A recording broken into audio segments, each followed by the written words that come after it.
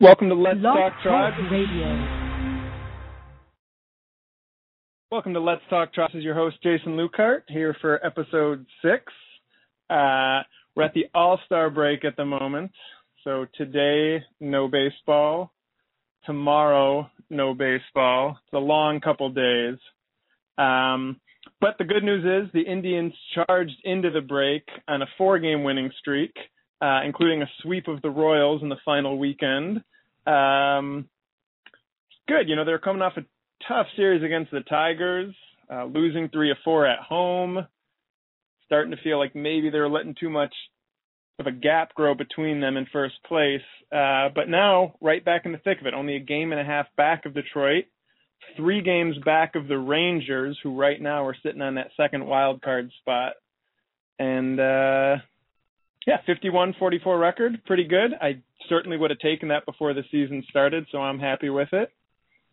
And Friday we'll get the second half started, and hopefully the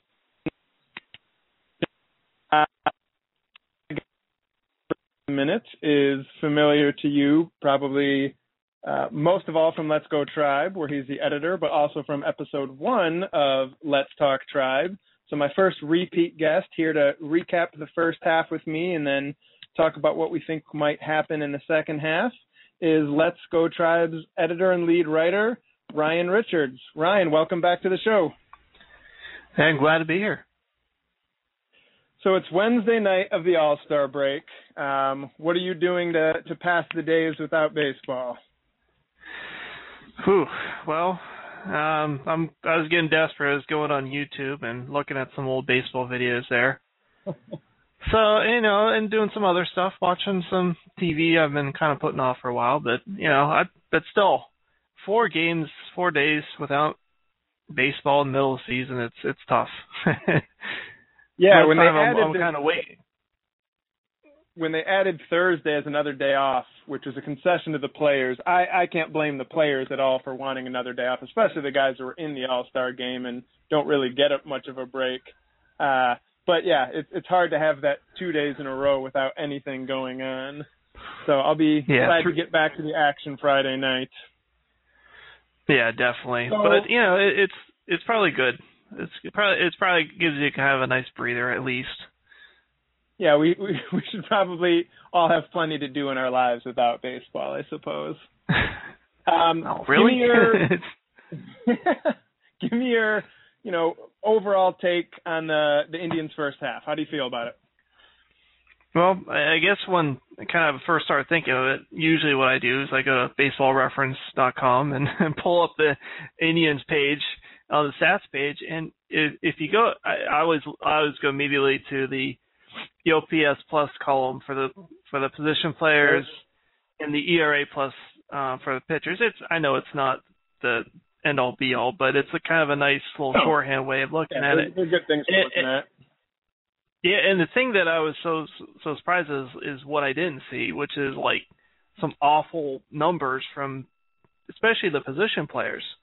I went through the first 13, the highest 13 with the most 13 players with the most plate appearances, and that's virtually those 13 players have virtually all the at-bats or plate appearances this season. Right. And the lowest OPS plus total is 90, and that's by Mike Aviles. Yeah, that's what I that's just shocking to me how good the offense has been. Not necessarily because they're on the top end, and some players have done that, but on the low end, nobody's been a hole in the lineup. Right. Yeah, I think you're right. When you look at any team, if you have everyone at least at league average, and then you've got, just 2 or 3 guys above that, it's going to be a really good offense. And you're right. I mean, that's what the Indians have done. And, Aviles to be, you said at 90, so 10% below league average for your utility infielder. I'm sure if you compared him to just other utility infielders, that's better than most. Oh, and yeah. I hadn't thought about what you said, that the top 13 guys, the pitching has had to be patched together a bit more, but you're right. The lineup has really just been those core guys with no one else playing in more than, I think, 2 or 3 games. Yeah, and after Jan Gomes, who's number 13, you have Court Phelps, who hardly anyone probably would remember right now. Then John McDonald, and so a lot of times it's not how good your lineup is, but how many holes are in your lineup, and especially with because if you have one awful player that you have to play every day, that's eventually going to cost you, and thus far. Even with injuries, and that's the key, is even with injuries, they've had someone on the bench that has been able to fill a hole and not be that hole in the lineup.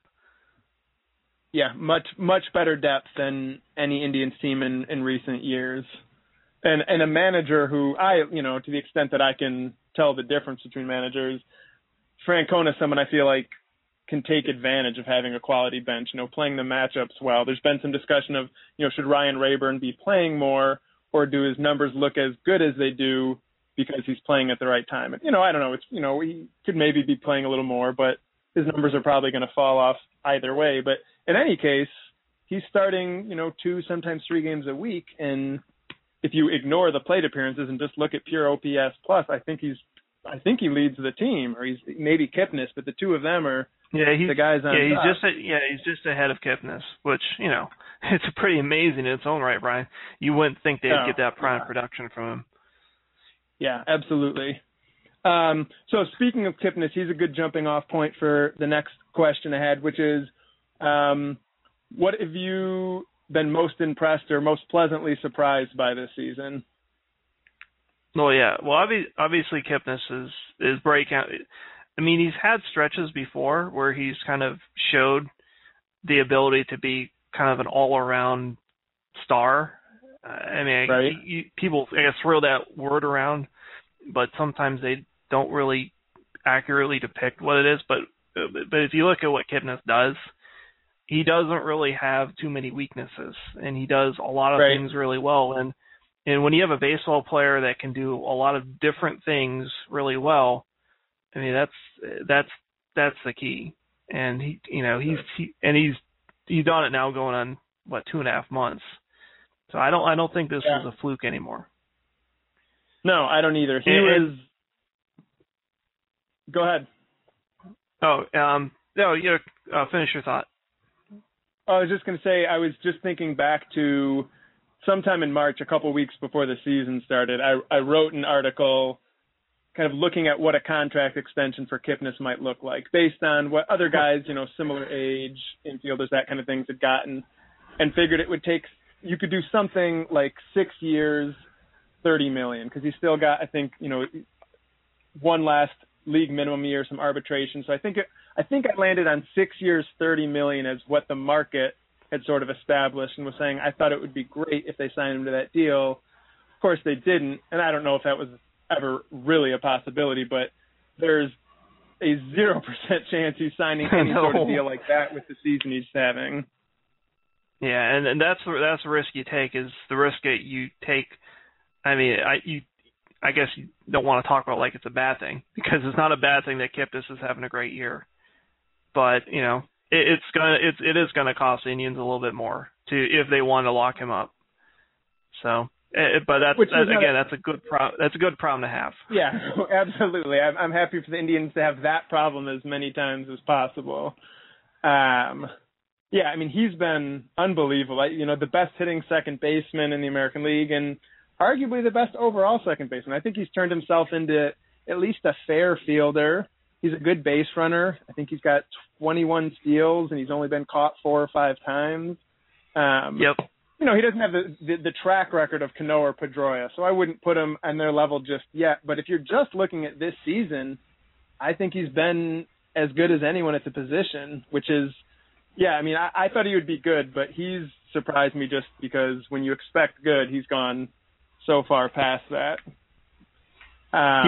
If you pull out a season, Kipnis, and compare it to kind of Chase Utley's kind of early career, it looked really similar.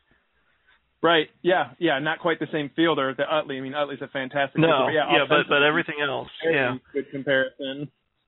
Is there anyone on a lower level that maybe instead of making a jump from good to great, you just weren't expecting much at all from, who's surprised? Or I guess maybe that could be someone like Rayburn, but anyone else who?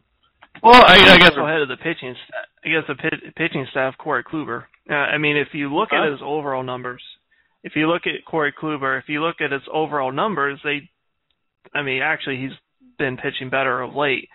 But it wasn't until recently that his overall numbers were getting back, to the point where people are taking notice. But if you just look at his peripherals, they've been amazing. I mean, 9 strikeouts and only 2 walks. That's something Trevor Bauer can only dream of.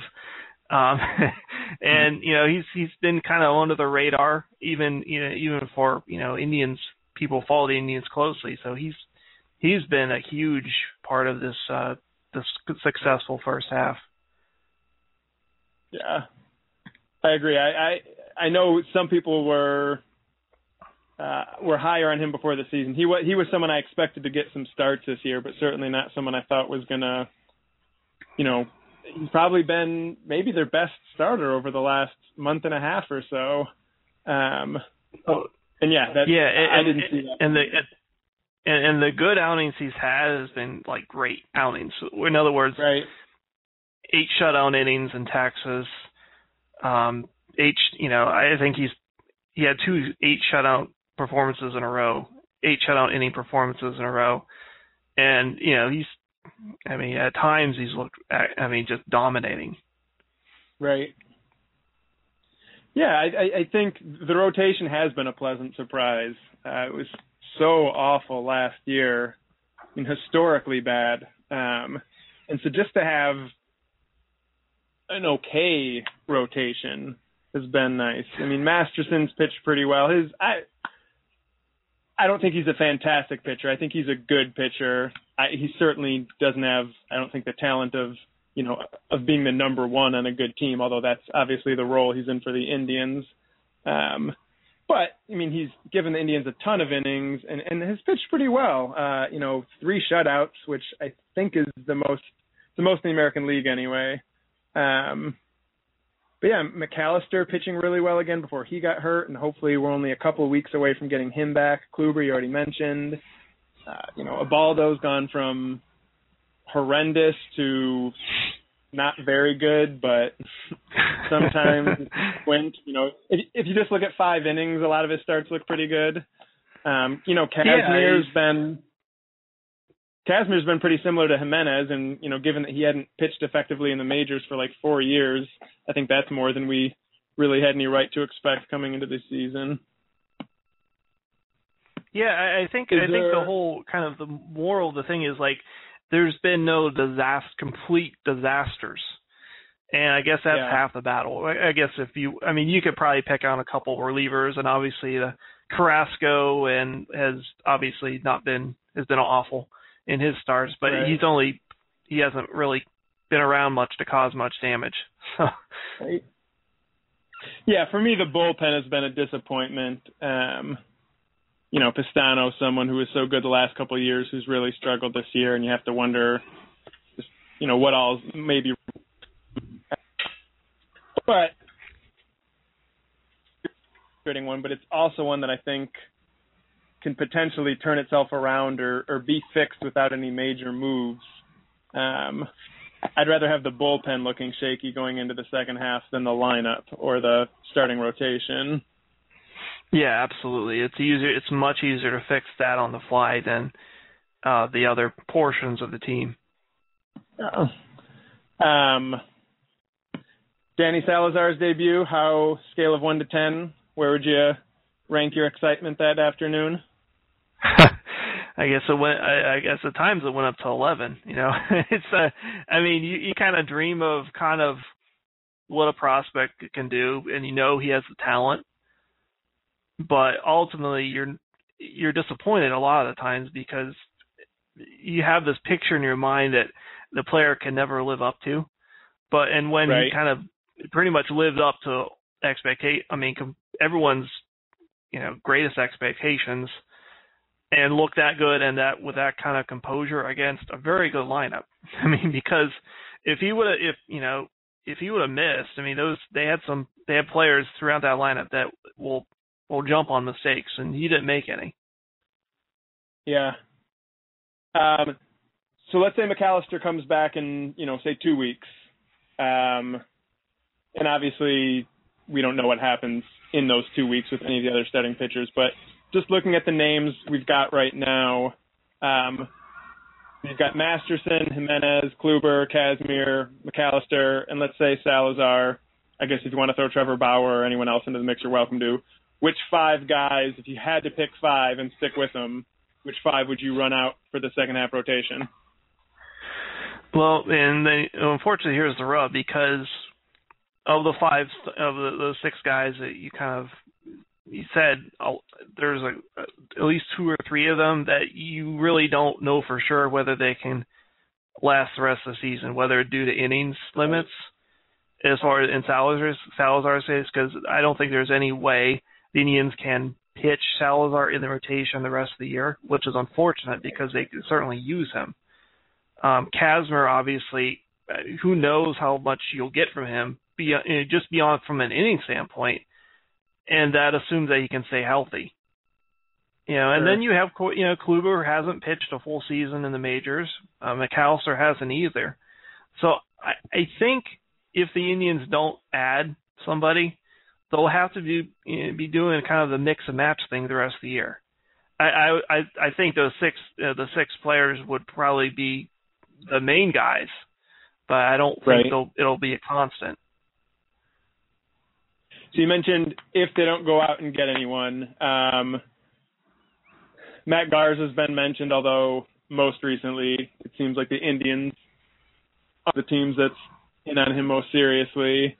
I think Cliff Lee's out there as the biggest name, but his price tag, both in terms of what it might take to get him and probably out of the Indians' means. Do you think, if you had to guess, do you think the Indians will add a starting pitcher through a trade between now and the deadline? I would think that's their main priority because, kind of like I mentioned, the 5 or 6 or even 7 or 8, pitchers on the depth chart, 5 or 6 of them have major issues as far as lasting the rest of the season, because in that uncertainty, you don't want to hear September and all of a sudden you're down to have to throw in Carlos Carrasco in important games. So yeah, I think they'll. That. No, I don't either. So I think that's going to be their main goal. Although I'm sure they will try to get at least one reliever in the trade market as well. But I think the starters will be their main goal. Yeah, it would be interesting. I think I can't fathom Cliff Lee. I'm not even really entertaining that notion. And Garza seems plausible, but like I said, the latest rumors seem to have, I think it's Toronto and Texas as sort of the front runners, and I guess Toronto really wants to go all in. But the Indians seem less likely to get him. The other options don't excite me very much. There's not anyone out there. I agree. I don't have the rotation could use another solid arm, but there's certainly not anyone I'd love to see the Indians give up much to get. And it's, without knowing the price tag on any of these guys, who it might take to get them, it's hard to say too much, but 2 weeks ago, Danny Salazar was someone whose name was getting thrown out as someone who might be in a trade, and it's hard to watch someone pitch the way he did and think, oh yeah, send him off. Yeah, but then you think, you certainly would not be trading the Salazar for 3 months of Matt Garza. Right. And I don't really have in mind too many starters that, I'd be willing to do that for. Never mind, anyone and anyone in, Salazar's class, whether it be Bauer or Lindor. Right. So, I don't think if they do trade for somebody, it won't be someone. It'll be someone of a lesser class, like for instance, like a Bud Norris on Houston, who's he's an okay pitcher, but he's kind of what you want. You want someone who can give you some innings, and kind of stable. It help give the rotation some depth in the second half of the season when they'll need it. I don't know if you saw, because it just happened a couple hours ago, but today Major League Baseball held their competitive balance lottery. And for anyone listening who doesn't know, in the competitive balance lottery, I think it's the 10 smallest market teams and the 10 lowest revenue teams are thrown into a pool. And it doesn't actually amount to 20 teams because there's a ton of overlap. So I think there were 14 eligible teams this year, and then 6 of them get a pick, like a bonus pick in between rounds 1 and 2, and 6 of them get a pick between rounds 2 and 3, and then 2 of them are out of luck. And anyway, they had that lottery this afternoon, and the Indians ended up with like the 5th, 36th pick in the draft next year. And what's unique is those drafts, unlike other trade, so it's sort of an interesting possibility of if the Indians decide they're buyers, they do now suddenly have a pretty interesting, bargaining chip that they can at least comes of that. I'm torn on the buy versus sell. I want to see him go for it because, what's better than your team contending? But yeah, guys don't come cheap this kind of time of year either. No, and to go back to the draft pick, in this year or this coming winter, assuming that the Indians don't completely fall apart, that pick would probably be kept by them because that their first round pick, wherever it lands, would be, if they would actually go out and try to sign another Nick Swisher or Michael Bourne, their first round pick would be the one that they would give up, and then after that would be this kind of bonus pick, I guess. Right. I was just going to add that it was the bonus pick from last year that they had to give up when they signed Michael Bourne this year. Yeah, it was like their second pick, and their bonus pick last year was after the second round. So, but this year it would be it's after the first round. But they could use that bonus pick. It's a nice pick, kind of it should be in the top 40, and that should have some value. Yeah, I think the slot value for whatever team had the equivalent pick this year was like $1.5 million. So I mean, it's a legitimate pick. You're not talking about some, taking a flyer on someone. This isn't like a second round pick in the NBA draft. This is this is a player that it's before the second round or in that range where usually I think I saw somewhere that there's a large number of players between the first and second round drafted that became all-stars, and then after that it dropped pretty dramatically. So even if you're in the second round, you could get a very good player. I mean, Kipnis was a second round pick. Yep. Yeah, no matter what comes of it, it's nice that the Indians got it. The other trade speculation of late, and I know you wrote about this, but let's go sort of conversation. But there have been rumors that the Indians and Cardinals, and probably legitimate rumors, have been talking about Asdrubal Cabrera. And that was something that came up, last offseason, and then Rafael Furcal came back, and so they thought they were set at shortstop, and now they're not. So they're certainly seen as buyers, and they have a wealth of pitchers could use more of in their system. But of course, the flip side is the Indians are only a game and a half back, and how could they, give up an all-star shortstop? And there's no sense of whether that's they're really talking about it or it's a contingency planning lest they fall out. I feel like in your article you were sort of saying you don't think they should look to trade Cabrera. Is that right? Yeah. I was trying to play both sides a little bit, but I was leaning towards the side of you probably don't want to rock the boat, even though I recognize that it's a unique opportunity in that the Cardinals have one big hole, and it's at shortstop, and they just happen to have some I hate to say this, but too many starters. Too many starters. They put Rosenthal in the bullpen. They have a couple pitchers in AAA that could start pretty easily for a lot of other teams right now. Yep. So that, I mean, you just look at, you know, the strengths and weaknesses of each team, and you kind of see how something could get done. But that doesn't mean the Indians probably should do it.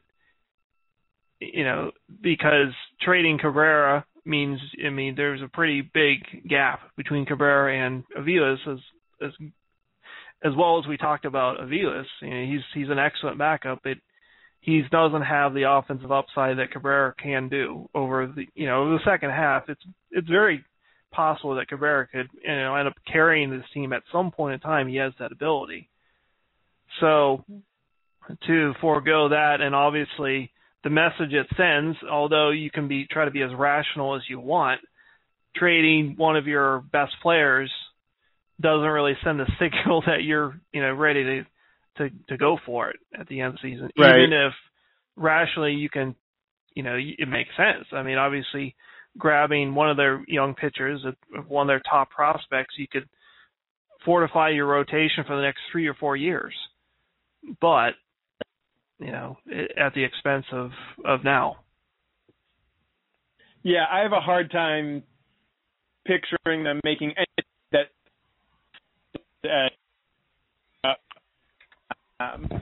both. Yeah, I mean, a lot of fans would flip out, and you can say that a team shouldn't make decisions with the fans in mind, but ultimately the team's trying to make money, and your money comes from your fans, and if the fans, Cleveland's attendance isn't great as it is. If it were to get much worse, but also I think in the locker room, I think a lot of the other players would be really angry to see a deal like that. You know, someone they.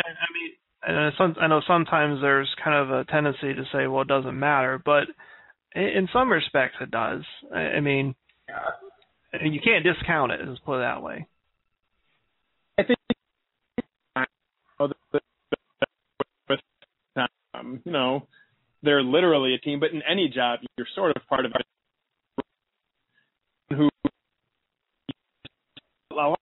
Indians, Cabrera's been there the entire time. I mean, he's the longest tenure on the whole time they have, and I think, you know, it's deflating. I think of, you know, my friends at work, and if grade schools could trade teachers away, how mad I would be if my principal traded, you know, my closest friends at work away. So it's easy to say the players should understand because it's, you know, blah, blah, blah. But I don't know. I can understand why they'd be mad. And I think that's really the big reason you can't really go out and make a deal like that if the team's in contention. Now, on the other hand, and let's hope it doesn't come to this, but if the Indians were to really lay an egg after the break and find themselves 6 or 7 games out the day of the deadline, I would be packing his Dribbles bags for him for one of those Cardinals pitchers. Yeah, in that case, I would certainly hope that wouldn't be the case, but you know, we've seen it happen. So, yeah, if the Indians were kind of where the Royals are right now, you know, right, 8 games out or whatever, however, yep. I mean, that would be the natural fit because you figure, I mean, you can deal with, you know, temporary weakness at shortstop and however long it takes for Lindor to get to the majors for the opportunity of really fortifying a rotation that kind of after kind of the couple teams rated them in Rule 5, they don't really have a lot of starting depth beyond kind of the 2 or 3 guys in AAA right now. Right. So that next wave of arms, I guess, you don't really see that. And, you know, you're with Kazmir and Jimenez probably gone after this year, you know, you're going to obviously start thinking about next year and who you have in your rotation. Yeah. Since you mentioned him, we shouldn't pass up the opportunity ever to talk for at least a minute about Francisco Lindor. He's last night was his debut in Akron, yes. Right? Yeah. I think when you were on for episode 1, maybe I guess 5 weeks ago, I think at that point there was a debate going on at Let's Go Tribe of should he spend the whole year in Carolina at high A, or should he get sent up to Akron? And if I remember correctly, neither of us had a really strong opinion about it. Has that changed? Are you now really glad he's up, or do you still feel like, whatever? I guess it doesn't really make a whole lot of difference for his final development. Although I guess I am a bit surprised that they promoted him that quickly, because just by kind of reading the comments recently by the minor league people, that you would think that Lindor would have stayed in Carolina a bit longer, but maybe they had a change of heart. But it's kind of a nice step, because that the Double-A level tends to separate out quite a bit the good prospects from the bad prospects. And I'm saying, even if Lindor struggles in Double-A, he should not be, it shouldn't be a mark against him because he's only 19. No, I mean, he's so young. Absolutely not, because most 19-year-olds are probably in Mahoning Valley or maybe Lake County right now. He's in Double-A, and he fully deserves to be in Double-A. But it's going to be an interesting test, because it tends to be a big jump from the high A ball to Double-A, that for both pitchers and hitters. So I'm definitely interested to see how he fares last half of this year. Yeah, me too. I think my reaction to it is I'm happy, because to me anyway, it signals that the team feels like he was ready. They're not going to rush him just to rush him. So to me, I feel like the team feels like he's made whatever adjustments he was going to make there, and it was time for some new challenges. He's now in the top 5 or 6 on almost every prospect list, and depending on how his second half goes and which guys step up to the majors, it's totally conceivable that he'll be the number 1 or 2 prospect in all of these lists next spring, which would be exciting. Have you moved up your timetable at all for when you think he might arrive in Cleveland? I would still say, and again, this is based on Asdrubal Cabrera's contract. If they don't trade him, Cabrera is going to be the shortstop next year. And, and possibly at some time, Indians will deem him, say he's the primary backup if something happens to Cabrera. But I don't foresee Lindor, becoming the full-time guy until 2015, you would think. I guess defensively, he's ready for the major league level, but I don't know if you want to rush him. Kind of like, I think someone mentioned that Johnny Peralta, he was 20 years old. The Indians brought him up as a 20-year-old because I think Vizquel was hurt at some point in time where they absolutely need him. If there's no injuries or anything like that, I wouldn't expect him to be an everyday player until 2015.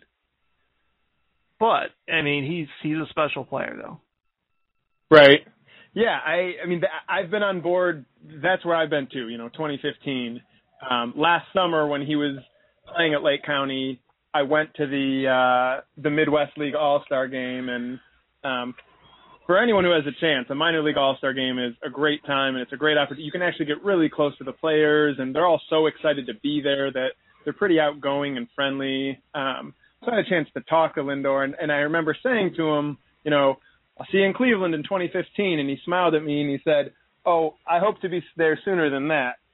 And I sort of laughed, and but now I'm starting to wonder, not opening day next year or anything like that, but I start to feel like maybe if Cabrera is gone, because you're right, if Cabrera is here, he's the shortstop. But if they do move Cabrera, I kind of wonder if bringing him up to Double-A now isn't partially about seeing if he might be ready for 12 months from now, mid-season, after like the Super 2 and that stuff is passed.